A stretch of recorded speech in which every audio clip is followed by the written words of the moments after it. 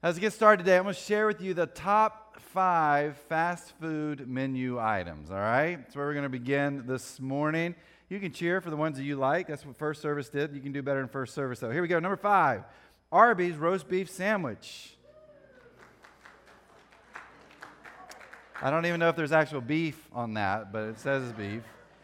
Number 4, I don't understand this at all, White Castle sliders. If you're clapping, you're from the Midwest or the West, aren't you? Because those are nasty. Grossest things I've ever put in my mouth. Number 3, the KFC original recipe chicken. Classic. Number 2, Five Guys cheeseburger. Yeah. I don't know if you know, but this was originated here in Arlington, Virginia. It's a hometown place all over the place. Yes, first service, clap for that one a lot. And number 1, the king still reigns. Burger King Whopper is still on his throne as the number 1 most popular fast food item. Now, we could debate this for the next 30 minutes, I know, but we're just going to leave that there. The fast food industry is a $234 billion industry.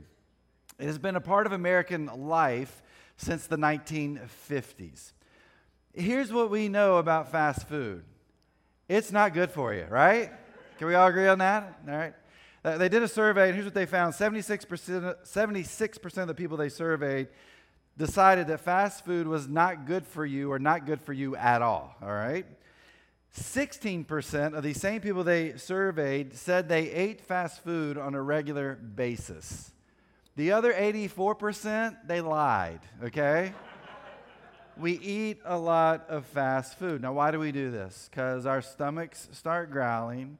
We have these hunger pains, and we're trying to make sure that we can be full again. And sometimes the easiest thing, it seems like, for us to do is stop by a fast food restaurant and fill up on some of our favorite meals. Now, we know it's not that good for us, but when you have this hunger, you want to feed this hunger that's deep inside.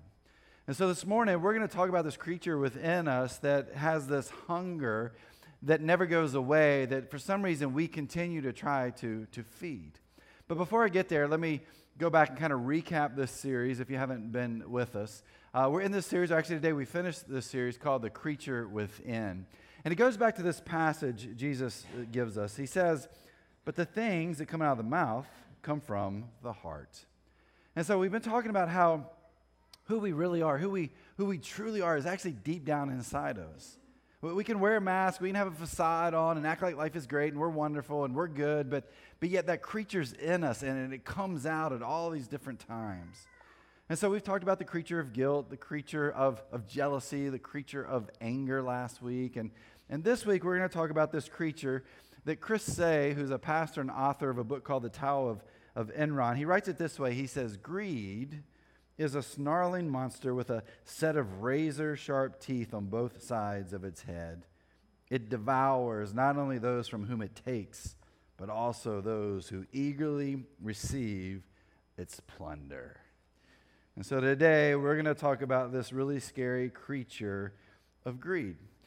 But greed's kind of funny if you think about it, because some of you are sitting there right now, and you're kind of thinking, you know what? I'm good because I'm not greedy. Like, I don't have a greedy bone in my body. I was really afraid he was going to talk about fast food restaurants because that's a creature within me. But greed, that's not a problem for me at all. I want you to think about every single conversation you've had since the time you could talk or hear, okay? Have you ever in your life heard somebody say, "I'm greedy"? Probably never. You hear people say, "I'm guilty, I'm jealous, I'm angry," but no one ever says they're greedy. Why is that? Because nobody thinks that they have this creature within them called greed. And yet I believe in many of us, and seriously, if not every single one of us, there's this snarling monster inside of us that's trying to get out, that continues to bring about this hunger that we have for more.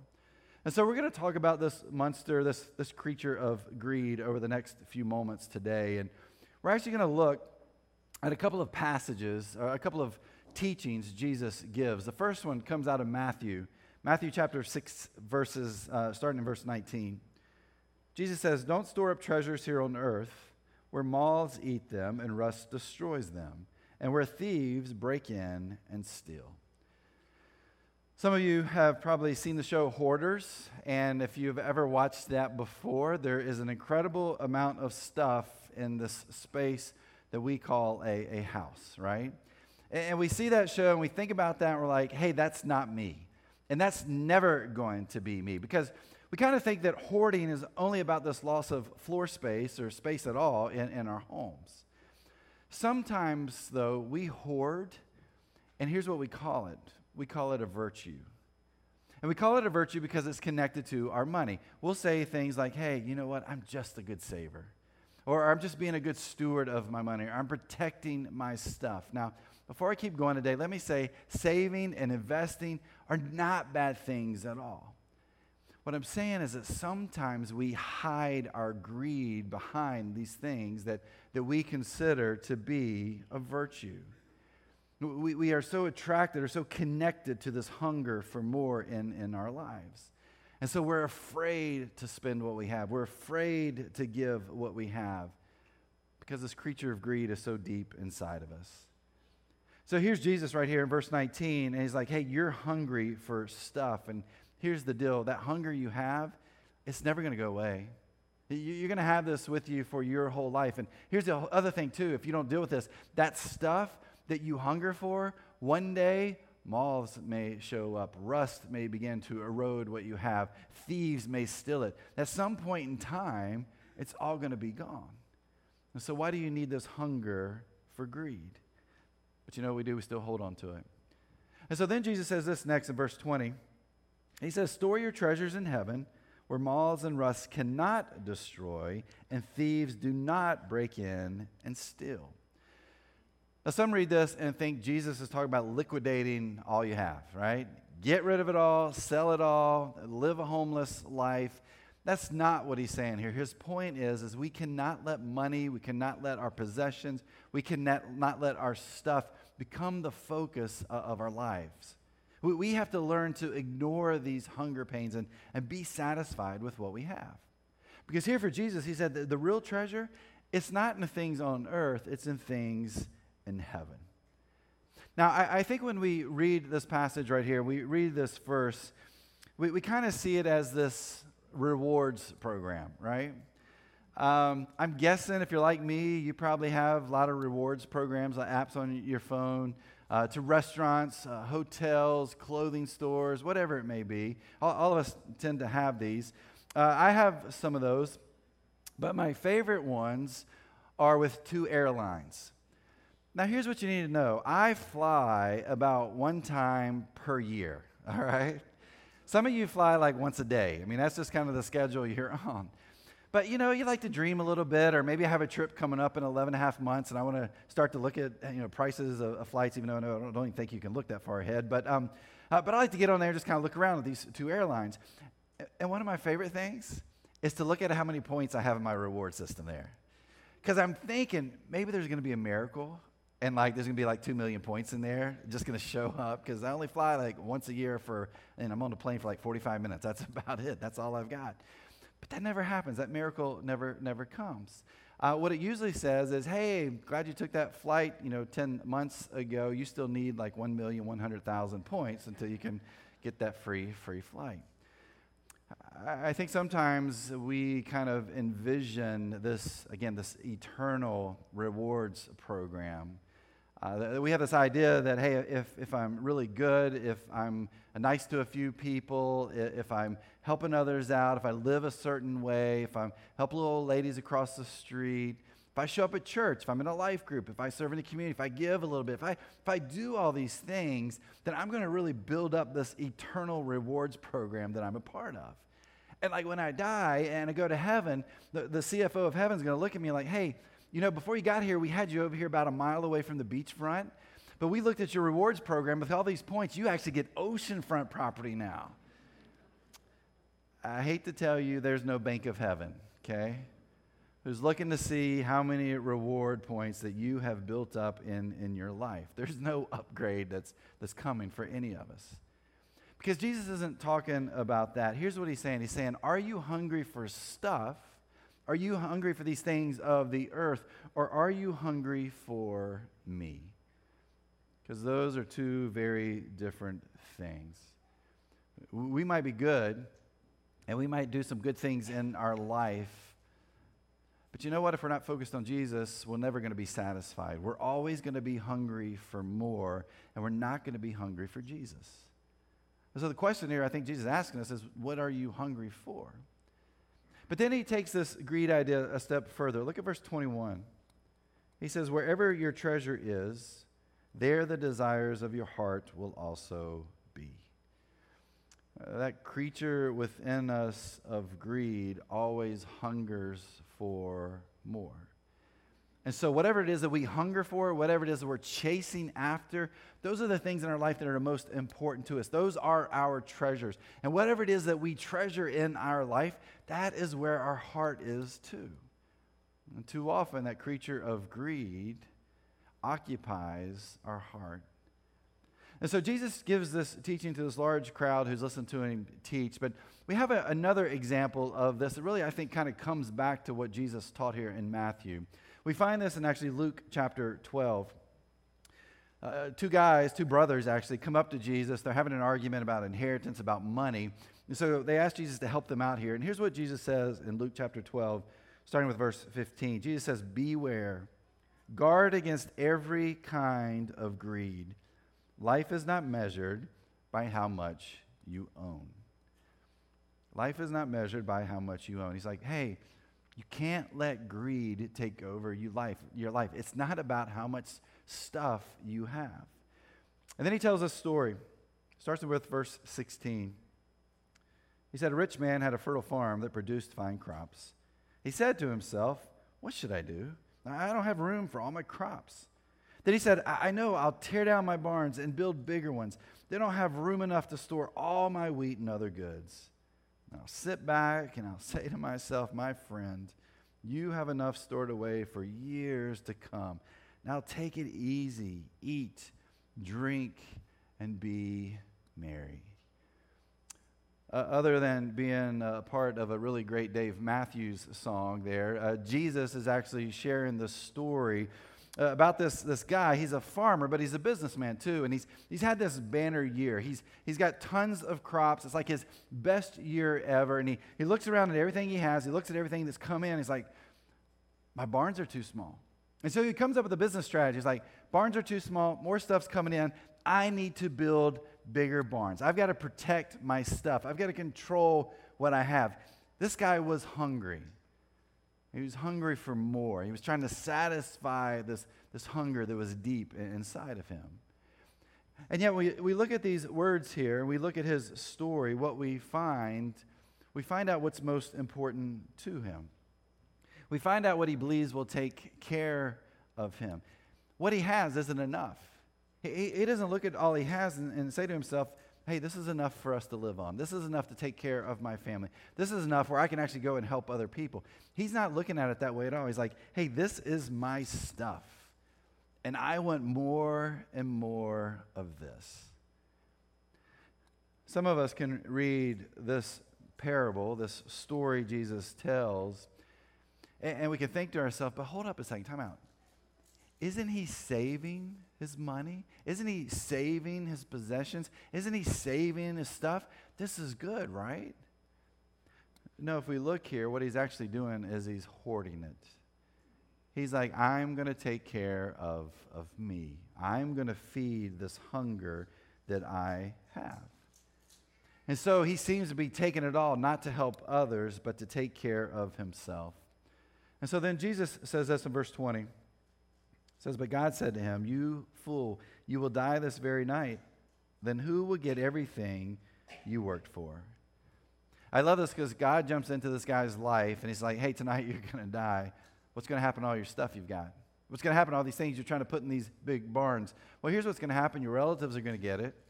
Or you know what? They're going to have to do this estate sale, and they're going to sell all your stuff. Or that competitor that you've been fighting against for the last 15 years is going to come in and give your family pennies on the dollar. That's what's going to take place. You're going to lose all this. It doesn't mean anything when you're gone. So why are you so connected? Why are you so focused on this stuff in your life? You're trusting in the wrong things. You've got your faith in the wrong place. The things that you believe in, you're protecting, you're hoarding. You can't take them with you. Your life is going to end. What good are these things going to be for you? And then we read this in verse 21. It says, yes, a person is a fool to store up earthly wealth, but not have a rich relationship with God. Now, Jesus doesn't say there's a choice here, by the way. He doesn't say earthly wealth isn't a good thing. What he says is you can have earthly wealth, but the key is, do you have this relationship with God first? Like that's supposed to be your focus. But here's what we've kind of done. We look at this passage and we think we can't have both. Like we can't do both. We've got to choose. But that's how we live our life, right? We live our life in such a way that we say, hey, this is my stuff. This is who I am. And so I'm gonna choose this earthly wealth. I'm gonna choose this earthly treasure. And I'm not going to choose Jesus. And Jesus is like, this is not the way this works for you guys. You have to choose what you're going to put first. And you can choose this over here, but you won't have this relationship with God you're supposed to have.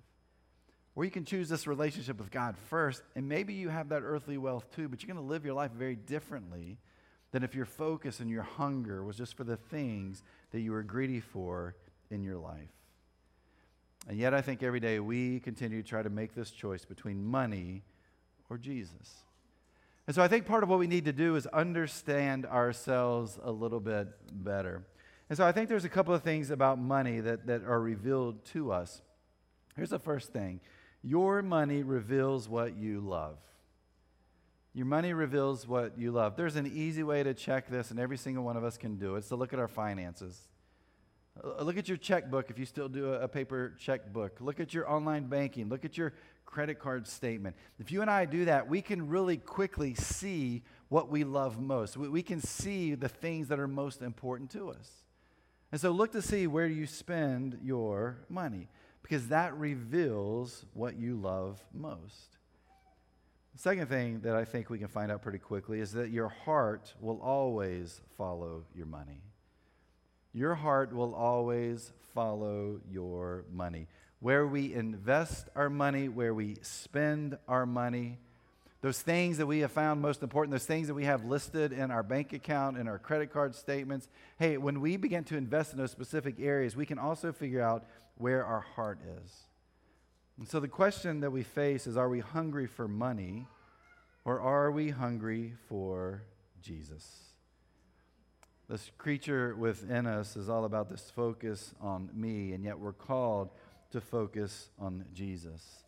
And when we put our trust and our focus on Jesus, we can begin to see how we use our money changes and how our heart is changed too. But as we talk about greed this morning, I don't want to just focus on greed. I want to say, hey, there's a better option for us. And this better option that we have is something called generosity. And so what would it look like for us to be a people that were more about generosity and less about building bigger barns? Well, I want to start by kind of giving some characteristics of people who are generous. Here's a characteristic of a person that's generous. Generous people are happy people. Generous people are happy people. I want you to think for a second about every generous person you know. Now, if you're like me and you kind of have these people and a picture of them in your mind, you're starting to realize that they are always happy people, right? Have you ever heard a generous person say, I can't believe I gave money to feed those hungry kids. I can't believe I did that. No, generous people don't act that way, do they? I can't believe I gave my money so that one family who doesn't have very much, that they can have Christmas presents this year. I can't believe I did that. Nobody does that. Why? Because when you're a generous person, you're a happy person. You give because you have this joy in your heart. You don't have that creature within you of greed. Your heart has been changed. You have this heart of generosity, and who you are, you're able to give and be happy about what you do give. Generous people are happy people. The second reason we find here that generous people are characteristics of generous people is that generous people see their lives as being significant. Generous people see their lives as being significant. Greedy people are trying to figure out, how do I get more? Greedy people are trying to figure out, how do I better me? Greedy people are all focused on one thing, and they're focused on who they are. Generous people exist to make a difference in the lives of others. They think about how they can use what they have to help others, to serve others, to support other people, that there's more to life than living it for themselves. There's more to life than success. There's something called significance. Ken Blanchard, in The Generosity Factor, wrote these words. He says, the success-motivated person tends to measure his or her life in terms of money, power, status, achievement, and recognition. The significant person places emphasis on a more spiritual view of life. Generosity, the empowerment of others, service, building up others, and helping them develop solid relationships. Our lives are either about success or they're about significance. It's either about me focusing on me and everything I have and what I'm able to do and how much money I have and how much money I make, or it's focused on how I use what I have and who I am and what I make to help other people. And so the question that I think you and I have to ask when we talk about this creature of greed and what generosity looks like, we have to ask, are we success motivated or are we significancy motivated? Which I don't even think that's a word, but anyway, you get what I'm talking about. Because if we follow Jesus, we're called to be significant. We're not called to be selfish. We're called to live a life where generosity is over any greed that we may have deep inside of us, because we've gotten rid of that creature of greed, and now we have this heart of generosity. Generous people see their lives as being significant. And then the last reason generous people are important is because if we follow Jesus, we are called to live a life of generosity. I love what Paul writes to his student Timothy in 1 Timothy 6, starting with verse 19 or verse 17. He says, teach those who are rich in this world not to be proud and not to trust in their money, which is so unreliable. Their trust should be in God, who richly gives us all we need for our enjoyment. Tell them to use their money to do good. They should be rich in good works and generous to those in need, always being ready to share with others. By doing this, they will be storing up their treasure as a good foundation for the future, so that they may experience true life. Barna Research did some data collecting, some statistics from 2013 to 2016, and they focused on people who said they were practicing Christians. Like, we believe in Jesus, we were practicing Christians, all this kind of stuff. So they did this, and here's what they found out as they began to work through this data. What they found is that these practicing Christians and the churches they went to and their giving habits, they found that on average, the average practicing Christian gives about $1,400 per year to the church that they attend. A little over 50% gave less than $500 per year to the church that they attended, and 15% gave absolutely nothing to the church that they attended. Here's what blows my mind. Here's a group of people who says, we've been transformed by Jesus. We're different than the world. We're practicing Christians. We're part of this church. And yet I look at this data and I think, the data doesn't match up to who you say you are. It doesn't connect at all. And it kind of takes me back to what Jesus says in Matthew 6:21. Wherever your treasure is, there the desires of your heart will also be. Because we can say we love Jesus, we can say we're committed to the mission of Christ, but if we look deep down inside of us, I think what we would find is there's still this creature of greed that's there, that the treasure that we so desire is still earthly, that our hunger is not for Jesus, it's for stuff, it's for me. And yet if we follow Jesus, we're called to live this life of generosity. And people who are generous people, they live this out every single day. And so the question is, how can we be generous people? I'm going to give you a very simple answer to that, and it's going to be really hard to do. Here it is. It's 2 words. Be generous. I mean, you got to kind of figure that out, right? Be generous. Be generous. Well, what does this look like for us to be generous? I just want to kind of share with you a couple of areas I think generosity is important. First, I think we have to be generous in the community that we're a part of. Now, when I talk about the community we're a part of, I feel like we're a part of the world, right? I mean, we're part of humanity. Our community is really big. about almost, 18 billion, 8 billion people. It feels like 18 billion sometimes. 8 billion people here in this world. And I believe we're called to be generous to our neighbors. And too often we picture that being the people across the street and not the people across the world, across the earth. We're called to be generous. We're called to give and to help others out, whatever that may be. And for you and for me, that may be supporting a mission organization who's doing incredible work in some other place. And maybe that's the place you're generous to. And that's part of this community we live in. But I will also bring that back to where we actually live. I mean, how many times have you taken a meal across the street to your neighbor? How many times you just said, you know what, they're having a rough time. I'm just going to make some cinnamon rolls and take them over to them and tell them, hey, want to help you guys out a little bit, or here's a gift card, or here's a card, you take a note over there and just you hand it to them like, man, we're just thinking about you guys, or we're just trying to be friendly, whatever it may be. Sometimes we forget that we can be generous right where we live, and I'm not talking about like just giving $100 bills to people, right? Can I give you a $100 bill? I mean, people would love it. Maybe that's you, that's where your heart is, go for it. I'm just talking about, can we change the way we view life? That we're not so focused on greed, but we're generous with what we have. Look, you going out and buying food to make for somebody and to give that to them, that's a part of generosity. And so are we being generous where we are? And maybe it's another local nonprofit and you see what they're doing, you love what they're doing, you're giving to that. Just be generous with who you are. Be generous with what you have. Be generous in this community that we're a part of.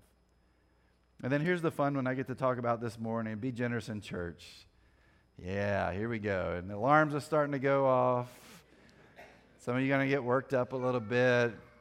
And you're going to say things like, I knew it. I knew this is what he's going to talk about. The church is all about money. And you're going to send an email or you're going to put something on social media about how this church talks about money all the time. Here's the deal. We hardly ever, rarely talk about money here at The Journey. But I know when we say that word and talk about being generous to the church, people are like, oh my gosh, they just want to build bigger buildings or they want to give the staff bigger salaries. I mean, who knows how expensive Chad's haircut is, because I'm sure he spends a lot of money on that. $49.99 about every 3 years, all right? That's what it costs me to cut my hair.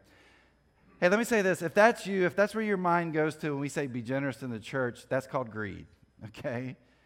Your heart's in the wrong place, and we're not called to be people that are greedy. We're called to be generous. We're called to give to an incredible mission that we're on together. We're called to influence the lives of other people. And when you give here to The Journey, you know what we do? We do amazing things in our culture, in our world, in our community. Some of those things that we have done, and we talked about a couple of them today, trunk or treat yesterday, 800-some people showed up. You know why we were able to do that is because you have been generous. This grocery buyout that's coming up in 3 weeks, November 20th, you know how we're able to do that? It's because you're generous. We're going to help under-resourced families in our community because of your generosity. We've talked about the Afghan Allies Network, and a couple of weeks ago, Kathleen, our outreach director, was up here, and she talked about how, we'd already given like a little over $4,000 to help that Afghan Allies Network. Yeah, right now we're over $11,000 that is going to help these refugees here in our area. Hey, that only happens because of your generosity.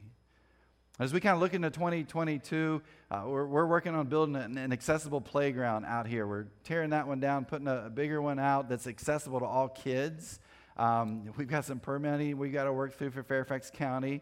But here's the cool part. We have been doing such an amazing job in our community making a difference. We've talked to the right people in Fairfax County, and they said, we want to help you get this through as quick as possible because we know what you guys are about. You know how we get there? It's because of your generosity. How that playground is going to happen is because of your generosity.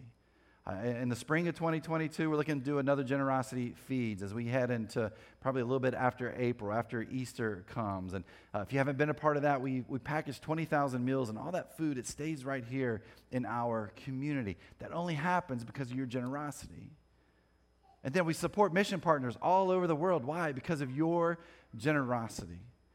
And our hope, our plan as we continue to look at the future as the staff, as leaders here, we're looking to plant more churches here in Northern Virginia. I know you drive around, you think, man, there's tons of churches, tons of people go to church. 60% of the people who live in Fairfax County, a county of 1.2 million people, do not go to any kind of church at all. They're not religious at all, 60%. And probably another 20% are connected to religions or groups where Jesus isn't the focus of what they do. There's so many people that are far from God right here in our community. And through your generosity over time, we're going to be able to support and make that happen so more and more people can take their next steps towards Jesus. You hear this part, first thing that comes to your mind is, they're having some financial problems. That's why he's talking about this right now. 2020, the year of COVID, right? Our giving was the best it has ever been at the Journey Church. Almost $1.2 million of generosity came to this place. Because so many of you understand what generosity looks like. That was a year that things should have tanked, but it didn't. Our best year ever. Here we are in 2021, and we're on that same trajectory for that same amount of money this year because of your generosity. Now, we're not having a hard time financially here. But here's the deal. You can ask anybody else that. I don't like budgets because I feel like budgets put a ceiling on stuff. I always want to be a church first that is generous with what we have. And we give over 10% of what we bring in here back into our community, back into our world, back into missions to do what we can to make this world a better place. And we are committed to those sort of things. We put money into our Journey teens and our Journey kids. Why? Because we believe in that. We believe generosity allows us to reach more and more kids and teenagers for Christ. And we do that so we can do what we do here on a Sunday. And we can do that during the week in our groups and how we serve. Your generosity allows us to do that and to make a difference in more and more lives. I'm inviting you to be generous. Now, here's the deal. Some of you hate I'm talking about this. You don't even like this church. Somebody just makes you come here. Go be generous somewhere else. I am being dead serious about that. Just go be generous somewhere else. Now, I don't think all these earthly and heavenly treasures we've been talking about today, I'm not sure you're going to see some of that. You might be like 6 miles off the ocean front instead of right on the ocean front. I'm just kidding. There's no rewards program in heaven. But sometimes you just be generous. But if you believe in the mission of this church, you believe in what God has called us to do, I believe one of the greatest places we can be generous is a place like this. See, here's the deal. We are hungry. And too many times, it's like that Burger King Whopper. We're hungry, and we try to feed that hunger we have of greed. And you know what? Maybe we're satisfied for a few moments. But that hunger never goes away. It comes back, and we keep trying to feed it. But there's these incredible words Jesus gives us in John chapter 6, verse 35. Jesus says, I am the bread of life. Whoever comes to me will never be hungry again. Jesus is like, you don't need anything else. All you need is me. And when Jesus is that bread of life that we are feeding off of, we're never hungry. We never have this desire for more. We're never trying to eat more. This hunger that we have, guess what it does? It goes away. And those creatures within us, they leave us too. We'll never grow hungry when we fully follow Jesus. And so as we finish this series today, my prayer is that you and I are working hard to follow Jesus Christ. When it comes to guilt, when it comes to jealousy, when it comes to anger, when it comes to our greed, that we're hungry for what matters. And that we're hungry for this bread of life that only Jesus can give us.